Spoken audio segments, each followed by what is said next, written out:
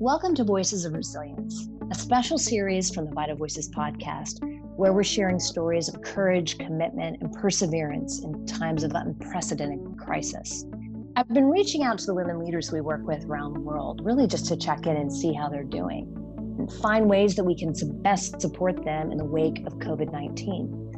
But what's been fascinating is that rather than replying with their individual needs, the overwhelming responses I've received from the leaders we work with across 182 countries around the world is that they want to find ways to support others. This instinct for leadership is precisely why for the last 23 years, all of us at Vital Voices have been supporting women on the front lines of change. And I truly believe that it's this kind of leadership that's needed in our world now more than ever. So we wanted to bring these leaders, their voices, ideas, solutions, and this great sense of solidarity they have from around the world to each of you. During this series, we'll talk to leaders across industries and cultures. They'll share with us their insights into how they're dealing with this current global pandemic, or how they've navigated turbulent times in the past. We'll talk about how they motivate themselves, their teams, and their communities, ways that they stay focused on their larger goal, that driving force, and where they find the strength to carry on. We hope that this special series provides a little bit of inspiration in what might feel like a sea of chaos. So thanks for listening. I'm your host, Elise Nelson. Today, I'm speaking with Vital Voices Grow Fellow Michelle Hong in Hong Kong. Michelle is a co-founder of Rooftop Republic Urban Farming, a business that is pioneering the urban farm movement to revolutionize the food system as population around the world flock towards cities.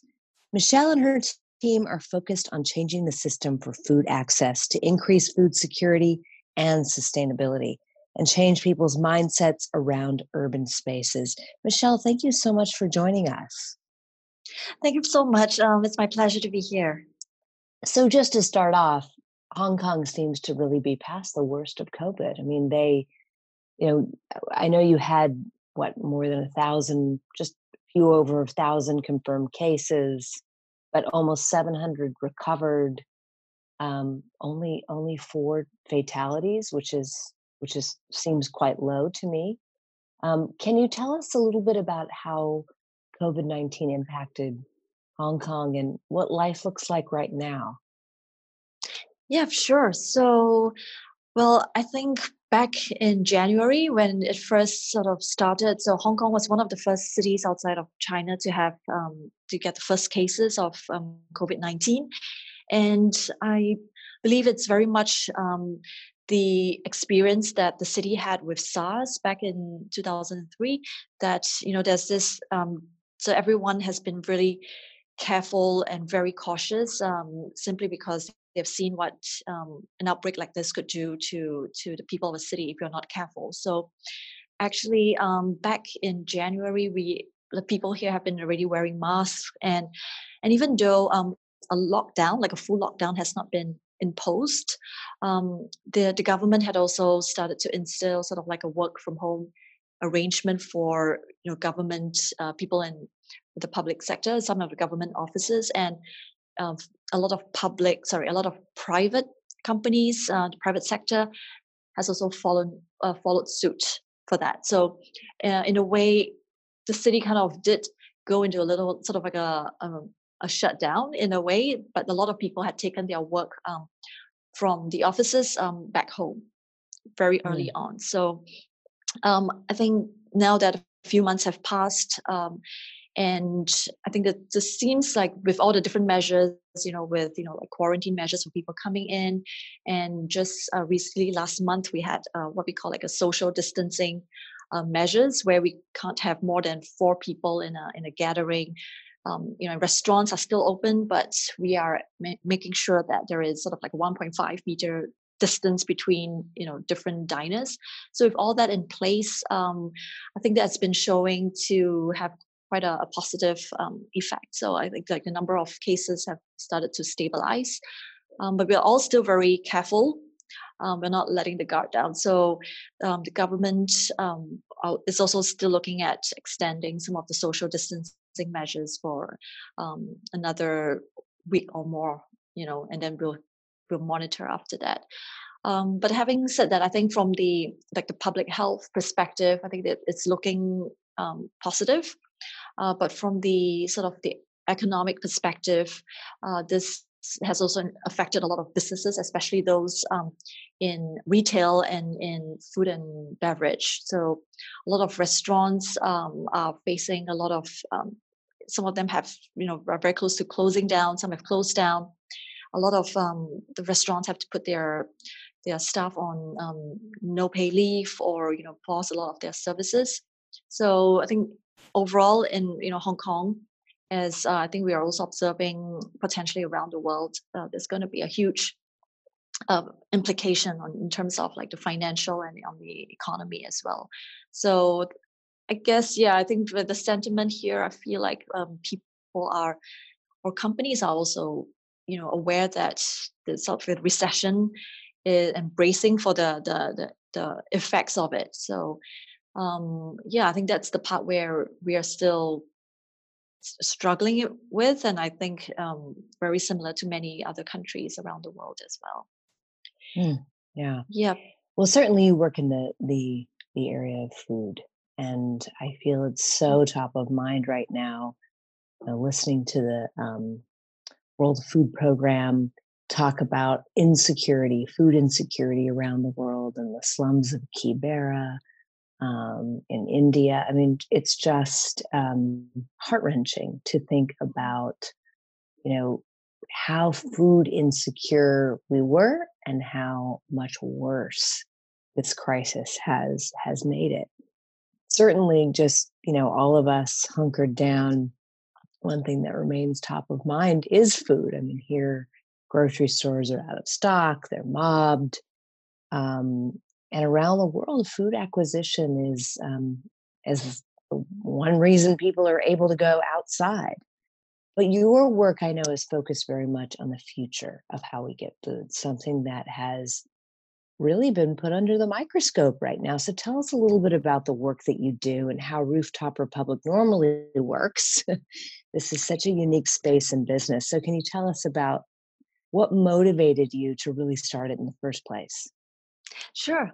So, I mean, just also in response to what you mentioned, like now food, is something that's mostly top of mind for people on a daily basis, but people don't really question the level of security, in terms of like the food that we consume, because the whole food supply chain is the global food supply chain is so well established.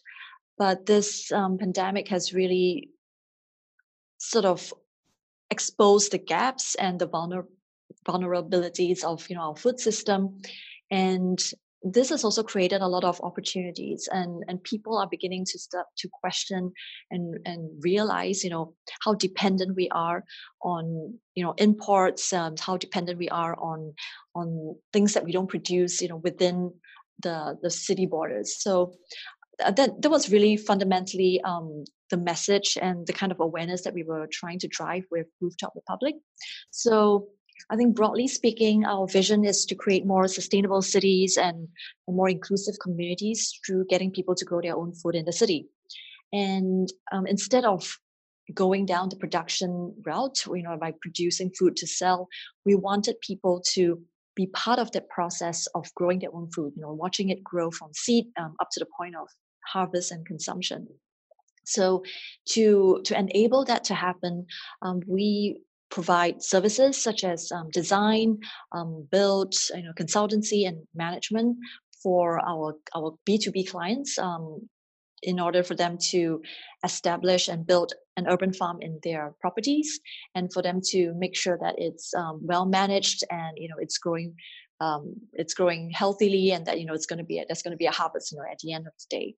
So the reason why they're in all of these buildings here in Hong Kong is that Hong Kong, like many sort of big metropolises, we're very low on space. We have one of the highest, per square foot rent. It's probably back in 2019, or there's this report saying that the average home price per square foot in Hong Kong is probably like 4 times greater than that of New York. So, if you had any space in your home, it's unlikely that you might have space to grow your own food. So, our strategy was really to work with building owners. Even though we don't have a lot of space on the ground that you can see at ground level, there's a lot of potential on the rooftops because they are often underutilized. And so on these rooftops of these buildings, we will build all these urban farms, and in the buildings, or even in buildings in the surrounding area, there are people who work, there are people who are studying there are people who live there.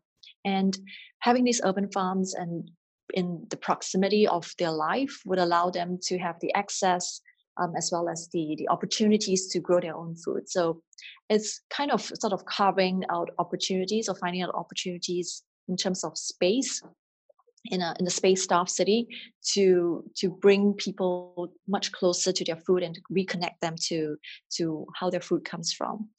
So now, I would imagine your business model has probably had to change, certainly in the height of COVID, but is it still, have you still faced challenges? Because obviously can't meet with people in person. How have you adjusted the model? Because obviously it's more important than ever. Yeah, that's a great question. Something that we have also been asking ourselves, really, like sort of every day, looking at the situation and how things are unfolding. So, I think on one hand, we have been quite fortunate to have at least part of our revenue to be a resource of like just a recurring income that comes from there. So while our pipeline and some of like our revenues are hit by this outbreak, we still had some recurring income to sort of cushion the impact. But having said that, we still had to react very quickly. And I think one interesting thing and one opportunity that we discovered was that people, first of all, are very concerned about where their food comes from, and they became really sort of worried about food security issues. Are they going to be able to get the vegetables? Are they going to be able to eat healthily? They're more concerned about the things that they put into their body, whether is it full of chemicals or is it organic, and because now everyone's they want to stay healthy, and not to get sick. So I think that's another sort of demand that has not came up, but it just became more like the urgency has grown during this period. And I think the third situation that that people were put in was that they had to stay at home. They couldn't really go out, and they were also looking for things to do at home as well. So I think that all of that combined actually created a new opportunity for us, which is in our online business. So while in our original business model, we were providing very customized services to set up to manage these urban farms. We now had this opportunity to sort of diversify our offering and to provide this platform where people can come to our website and order some of their grow kits. And we have sort of a range. You can get many grow kits if you had a big space, but if you have a small space, you can get like a couple of them. And so this is an area of our business which we hadn't initially focused on, but that has kind of unexpectedly taken a sort of like a higher priority for our team these few months. So how do you keep your team motivated? Speaking of your team and shifting and trying to be nimble and pivot, how do you keep them motivated during this time of real change? Yes. So when it first started, I think it was still very unclear for at least for myself and my co-founders, but we reacted very quickly. We started connecting with the clients and to have a very good sort of as best as we could at that time, a forecast on our upcoming revenue and our pipeline and our cash flow. And once we have some information, we were very transparent with our team. So we explained to them, when we shared to them the situation that we are in, and the pressing need to have to make adjustments to our business model, to our service level, and so we have been communicating very frequently on that. And while we often have sort of team meetings, so our team members are very used to sort of working apart from each other because they're always at the different farms, working. But we made sure that we still maintained our regular sort of like full team catch up and make sure that everyone's updating all of us on the situation, and everyone sort of pitches in to see how we can improve and help out with another team member's work. So I think so in a way we're still trying to maintain that level of normalcy. We still catch up, but we can't do that face to face, so we do that via Zoom or via a virtual meeting. But I think communication was very important, and we had to create sort of we had to have new sort of work or new responsibilities that certain team members never had previously. But we also made sure that we try to explain the whole situation, the opportunity, so they understand the role that they're playing in this time where we're all transitioning and we're all adapting very quickly. So I think we're trying our best in that area. So, for someone listening and thinking, boy, I'd love to be able to grow my own food. But, maybe they're in an apartment and only have, a little bit of sun. What advice would you give? Because I think so many of us think, yeah, that sounds like a great idea. But how does one get started? Yeah, so I think one of the most common things that we hear is that, I don't have green thumbs. I have like brown thumbs. I kill everything that I grow. So, so that's. I used to say that a lot as well. And I think one thing we would love to share to encourage everyone is that it's not. It's a green thumb can be cultivated, and I think the most important thing is to enjoy the process. So there's for myself, like we have killed a lot of plants as well in the process of getting to where we are. So I think first of all, to start off, if you have even like a window ledge with some sunlight, you don't have to have a huge space. You can start with a couple of small little grow boxes or pots, and start with something that you personally enjoy eating, because that will give you a lot more motivation. And obviously there are sort of different levels of difficulty, and in terms of types of varieties you can grow, growing say some kale versus growing corn, that's a whole like two different levels of involvement. So I think start with something easy, start with something small, and as your confidence grows, you can slowly sort of expand the repertoire. So I think the first thing to bring to the table really would be that sort of the fact that you love food and you want to grow something that you enjoy eating, and that would be the motivation that drives you forward in setting up your garden. Well, thank you so much for taking the time to speak with us today, and for the important work that you do. And I wish you the very best of luck. Thank you so much, Elise. Thank you. It's my pleasure. Thank you for listening to this special edition of the Vital Voices podcast.